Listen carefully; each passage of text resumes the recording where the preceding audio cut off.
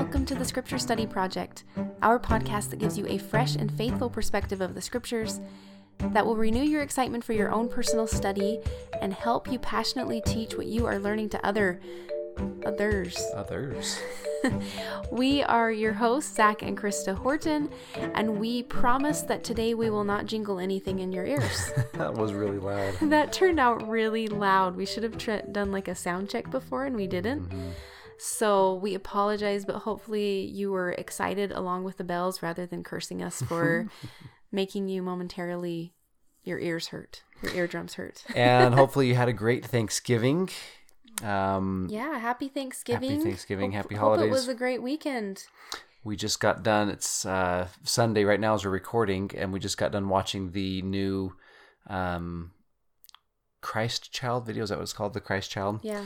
That's up on the church website. If you haven't seen that yet, we've got our Light the World on. We both got the text notifications sent to our phone, to the daily notifications that come to your phone each day to Light the World, which is really exciting. So lots of fun stuff. Here we are in December, and I feel like that video that they did is just so well done. Such a just a great way to start the season and really feel the Christmas spirit. So, well, and you got to watch a little bit earlier and learn about the people that were in it. This isn't just a church actors, church film. Right. I don't think any of them are church actors. Or church members, right? Our church members. And it was really cool. A few of them were of other faiths, and just some of the studying and preparation that they personally did to prepare for that was really kind of cool, neat to hear. And I feel like you can feel that in the actors in that video. Yeah. So if you haven't watched it yet, definitely do that with you or your family, and I think it's a good way to start off the season. Definitely. I can't believe it's December. We are. Here we go. It's crazy. Let's see what else we're going to talk about. Well, we are sold out. Our study record is sold out, and so we're really grateful to all of those that purchased a study record. We'll be opening them up probably in the new year when we get new stock in. But if you did buy a study record, we will be furiously packaging and shipping them in the coming weeks to have them to you before Christmas. So look for those in your mailbox, and then stay tuned next year for more things coming to our shop. And of course a new year to study and a new podcast and all things coming. So we're really excited. Yeah, thank you so much to all who ordered. We're looking forward to getting those out. We honestly had no idea how many to order, so we're just excited that we're where we're at, but also grateful to kind of know where we're cutting it off so we can get those out to everyone before Christmas and then to start your study. But one thing that we do want to do with that we will be doing with the study journals, study records next year is really giving you some guidance. So even if you decided not to get a study record, we're going to be doing a lot of those questions and trying and incorporating the study methods that we're trying to help you learn in the study record. So anyway, stay tuned for that, whether or not you bought one, and hoping that this can be a way for us to study together even more in the new year in the Book of Mormon. So anyway, here we go. Today we're studying, this is episode 47. You guys, I think we only have 3 more episodes left this year of the New Testament. And today, we're going to be studying 1st through 3rd John, and Jude. So yeah, here we go. Here we get started into this. Okay. Just a brief background. We'll get to John in a minute. We won't dive in too much to Jude. Jude, like James that we studied a couple weeks ago, is a brother to Jesus, and he's one of his letters is probably one of the earlier ones that was written in the probably 60s or so. And he's writing into some of the same problems that the early church is facing, that some of these other epistle writers are writing into, people struggling, being persecuted because of their faith. And so that's Jude. John is really unique. And I want to start with this kind of story. A couple of years ago, for a lesson in my class, I printed out a little silhouette of Jesus, handed one out to each student on cardstock. And then as they studied, I invited them to write things from their study inside of the silhouette. And I can't remember what the block was. What do you mean, the block? The scripture block that we were studying. Right. Okay. And then the invitation was that they take these silhouettes with the descriptions of the Savior that they wrote on them and go and post them somewhere in a mirror in a car or something like that. Well, after class, I was walking up and down the aisles, just straightening things up and picking up, and there was a card left on the floor, and it was turned face down, and so I just thought it was a blank card that someone had left behind.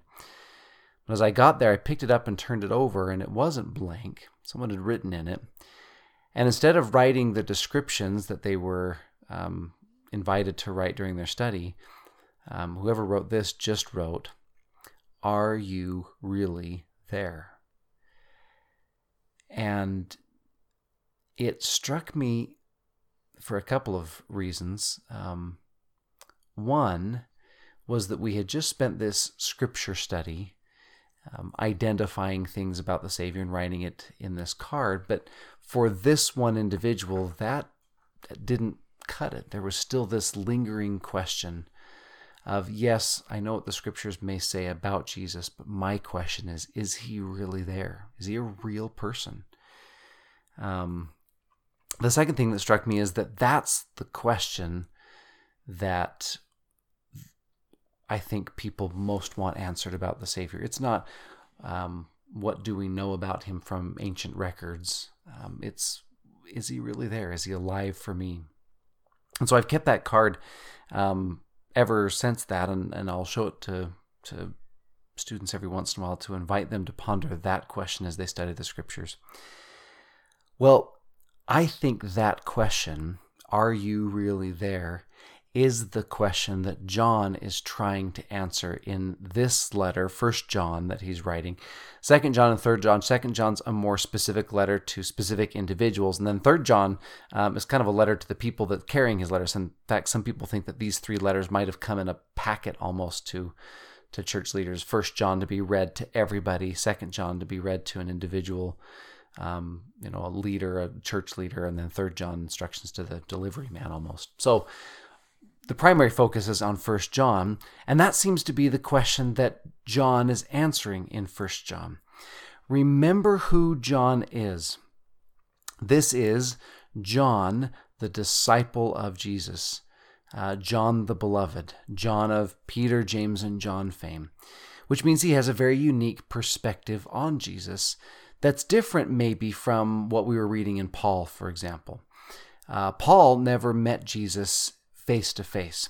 His interactions with Jesus were all the resurrected Lord, things that he gained through revelation, through scripture study, and through association with other apostles.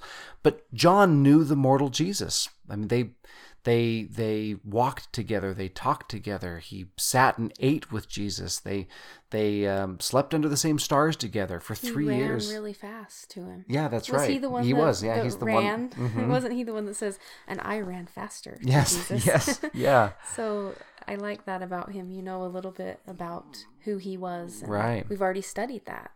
And so it makes sense. The world that John is writing into, people are this is a later letter. Some people think it might have been written quite a few years, like the 80s or 90s, so but close to the end of John's life. These letters, his gospel and the book of Revelation possibly. But whenever it was written, the world he's writing into, people are leaving Christianity for a number of different reasons. But one of the big reasons that John might be writing towards is people are leaving because they're being seduced by Greek philosophy, specifically a group called the Gnostics, Gnostics, which is people that really value knowledge. Greek word gnosis means knowledge. They really value knowledge. And so everything becomes kind of separate from the physical to them. In fact, they look down on anything that's physical. The physical ties us down. To be saved is to free yourself from the body and just live in the mind and just know things. And it's really kind of this confusing stuff. And so people are leaving the church because that's enticing to them. And John's almost yelling at them in this letter, no, remember who this Jesus is. In fact, this is verse 3 in 1 John chapter 1. That which we have seen and heard declare we unto you. John wants you to be clear that he has seen and heard Jesus.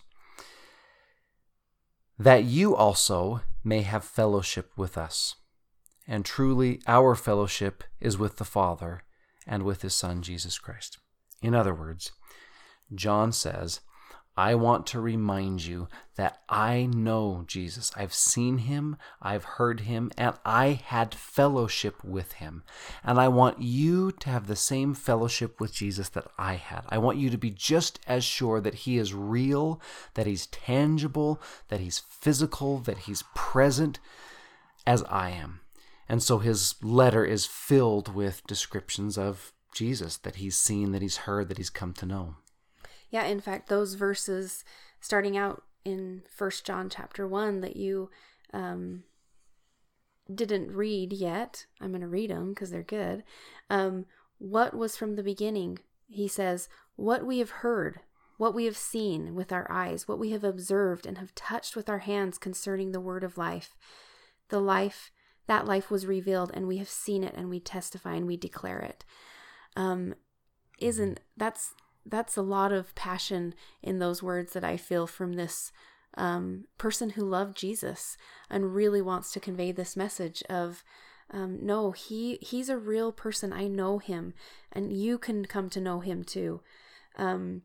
So what we took in these chapters in this study this time is this question that was, what do we learn from John about Jesus that makes him more relatable and real to us as we study?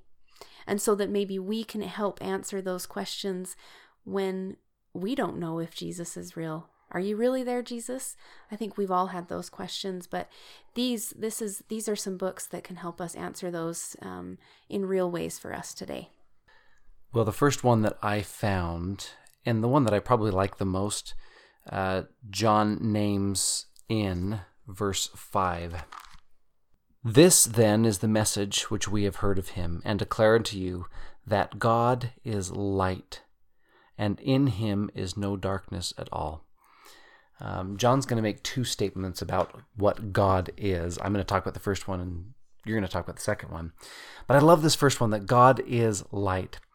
John writes at the beginning of his gospel, if you remember back in the Gospel of John, he writes, in the beginning was the Word, capital W Word, meaning Jesus Christ, and the Word was with God, and the Word was God. The same was in the beginning with God. All things were made by him, and without him was not anything made that was made. And then this, in him was life, and the life was the light of men. And the light shineth in darkness, and the darkness comprehended it not. Almost identical to the epistle of John. One of the first things that John wants you to know in both places about Jesus is that he is light. In fact, I'm going to keep reading back in the epistle of John. We read verse 5. Here's verse 6. If we say that we have fellowship with him and walk in darkness, we lie and do not the truth. But if we walk in the light, as he is in the light, we have fellowship one with another. Now, I like that for a couple of reasons. First of all, it might seem kind of ethereal to describe Jesus as light. But I don't think it is. I think it's very tangible and practical and makes him very identifiable and relatable, at least to me. Because for me, light does two things, and Jesus does those two things for me. Number one, light clarifies. It helps me to see things more clearly. And if there's anything I would say about the gospel of Jesus Christ, about his teachings and his life, is it helps me make sense of this world that I live in so much more than anything else does.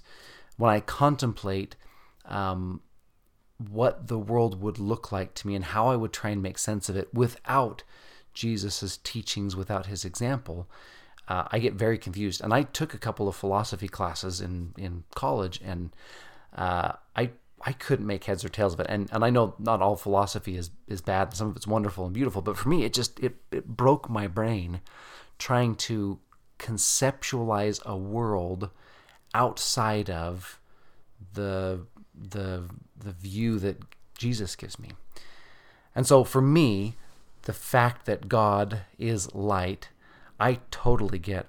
Because when I spend time with Jesus, when I'm studying scriptures, when I'm pondering, when I'm praying, when I'm viewing the world through this gospel lens, everything makes so much more sense to me. The second thing I like about light, I didn't think about this, but you said this as we were studying, is that Jesus can make us feel light, that he can take burdens that we have and lighten them, that his sacrifice for us, his atonement for us, lifts us and lightens us and frees us. And that's something I can definitely identify with, because I felt that he makes life lighter. Well, that's, in verse 7. If we walk in the light as he himself is in the light, we have fellowship with one another, and the blood of Jesus Christ cleanses us from all sin.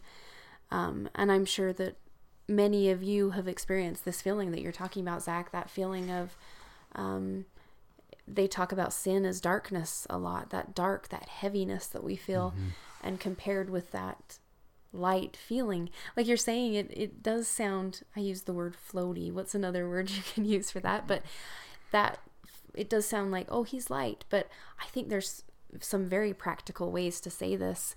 My friend Morgan Jones, and many of you might know her because she hosts another great podcast that we would definitely recommend, the All In podcast from LDS Living. Yes. Love so many of the interviews that she's done there. But just today on her Instagram page, she posted about the Christmas song that she's been thinking about, Have Yourself a Merry Little Christmas, and specifically the line that says, "Let your heart be light." And I'm just going to quote from this brief Instagram post. She said, it says, "I began thinking about many things that make my heart feel heavy. You know that feeling, your heart feels heavy sometimes too. It wasn't until later that I realized it says let. I don't think that word is a mistake. It means we have to intentionally seek to have hearts that are light, and that weight is lifted as we seek the light of Jesus Christ. We allow his light to make our hearts light." And I love that idea, that same feeling. I think that kind of both describes both of these feelings that you're talking about, Zach, is that maybe that light, that light. Yes. I said it again, but lifting the heaviness, lifting the darkness.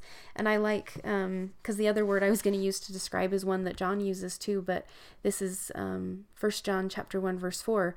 He says, "We are writing these things so that our joy may be complete." Because that's another thing I think of, that let your heart be light. Let yourself feel some of the joy in this fellowship in Christ. I like that a lot. Well, and I think it's no secret that the next thing that John teaches is that God is love. I mean, that's what he says in 1 John chapter 4, verse 8. God is love. And we hear that over and over again throughout these chapters. And I think that's something that's really important for him to teach us, not only to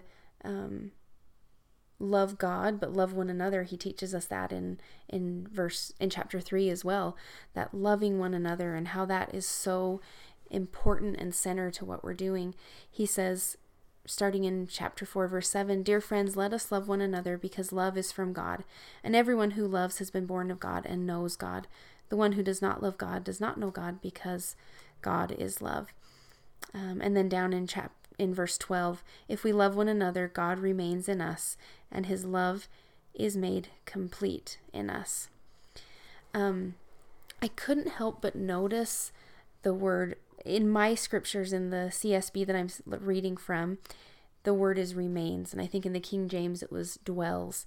That, and I'll read it, "God remains in us with his love." So we can remain in him. He will dwell in us, and his love will dwell in us as well.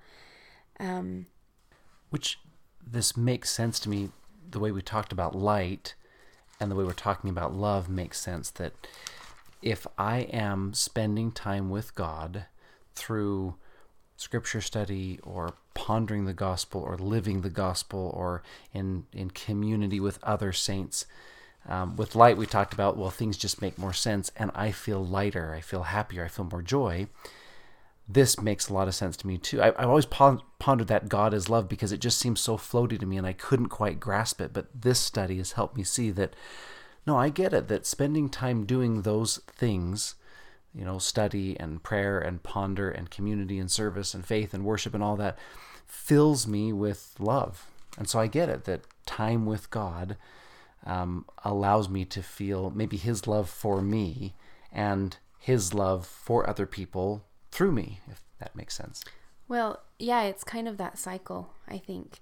This idea of the love just goes around to everything. And it comes back to that fellowship that you were talking about in the beginning, that we might have fellowship with one another and with God and with Jesus Christ. That when we let the love and let Jesus Christ into our hearts and into our lives, that he will dwell inside of us and allow us to love even more fully, I think. And maybe this is a little bit what John was trying to describe in John chapter 5. The very beginning, he says, "Everyone who believes that Jesus is the Christ has been born of God, and everyone who loves the Father also loves the one born of him. This is how we know that we love God's children, when we love God and obey his commands, for this is what love for God is, to keep his commands. And his commands are not a burden, because everyone who has been born of God conquers the world." Because I think you could throw the commandments into that cycle as well. That's definitely something that John is teaching us in these chapters as well, that Jesus can become more real and relatable to us as we follow him and follow his commands. And part of his command is to love him and to love one another. Well, that's just a few of the things that we found. God is light, that life with him helps us to see more clearly, helps us to make sense, or at least helps me to make sense more of the world that I live in. And it lightens me. It helps me feel lighter. And that God is love, that when I am with him, I feel more love for other people. I feel more loved. And that those things make Jesus help me to see that he's more real. He's more touchable and tangible and real, because I can point to instances in my very recent life where I felt lightened and I felt loved and I felt love. And those emotions, those feelings, and those experiences prove to me, give evidence to me that Jesus is really there, and that a life with him is good, even great. John says this phrase in chapter 4. I think you read the second part of this verse, but I'll read the first part. "No man hath seen God at any time." And I've heard a lot of people that get hung up on that verse, and there's lots of discussions about it. There's a great Joseph Smith translation for it. But to read it in its context, I think helps it make more sense. So I'm going to back up to verse 10. "Herein is love, not that we loved God, but that he loved us, and sent his Son to be the propitiation for our sins. Beloved, if God so loved us, we ought also to love one another. No man hath seen God at any time. If we love one another, God dwells in us," or remains in us, "and his love is perfected in us. Hereby know we that we dwell in him, and he in us, because he hath given us of his Spirit. And we have seen and do testify that the Father sent his Son to be the Savior of the world." In other words, these things, light and love and all of these other things that we find in the scriptures, and then hopefully, maybe even more importantly, experience in our lives, testify to us that Jesus is real, that he's really there. There was a Jesus of Nazareth that taught and preached and died, but it's also true that he was resurrected and that he lives today and that he still fills people with light and love, and he's done it for me and he's done it for you, and he's done it for so many people the world over. So I think the question from your student, "Are you really there?" wasn't just a question that a few people had and needed from John back then, but I think one that we all need today as well. And he says that again, just in chapter 5, verse 14, this is the confidence we have before him. If we ask anything according to his will, he hears us. And I love that word confidence, because we see in these chapters that John has confidence in who Jesus Christ is. And he's telling us that through prayer and through these rituals, I guess, through prayer, through study that we have today, that we can also come to find a Jesus Christ who is relatable and real and findable to us. One of my favorite songs, as long as I can remember, has been A Child's Prayer. And I know I'm not alone in that, because it's just one of the best songs. But those first words that says, similar to this question that your student posed, is, Heavenly Father, are you really there? And do you hear and answer every child's prayer? It's interesting because I'll find myself on my knees ready to start my prayer, and those words come to my mind. And so it makes me a little tender-hearted for this student of yours, because I think we all feel that sometimes. Maybe we're on our knees praying, or maybe we're lost in real or in spirit, and we need to find this Jesus, and we want him to be real to us. And I think that John is a great person to turn to find that out and find out what Jesus can do for all of us. So we hope that this study does that for each of you. I know it did it for us. Thank you so much for studying with us. Thanks for being a part of this community. Enjoy your week of study. Enjoy the beginning of December, and we'll see you next episode.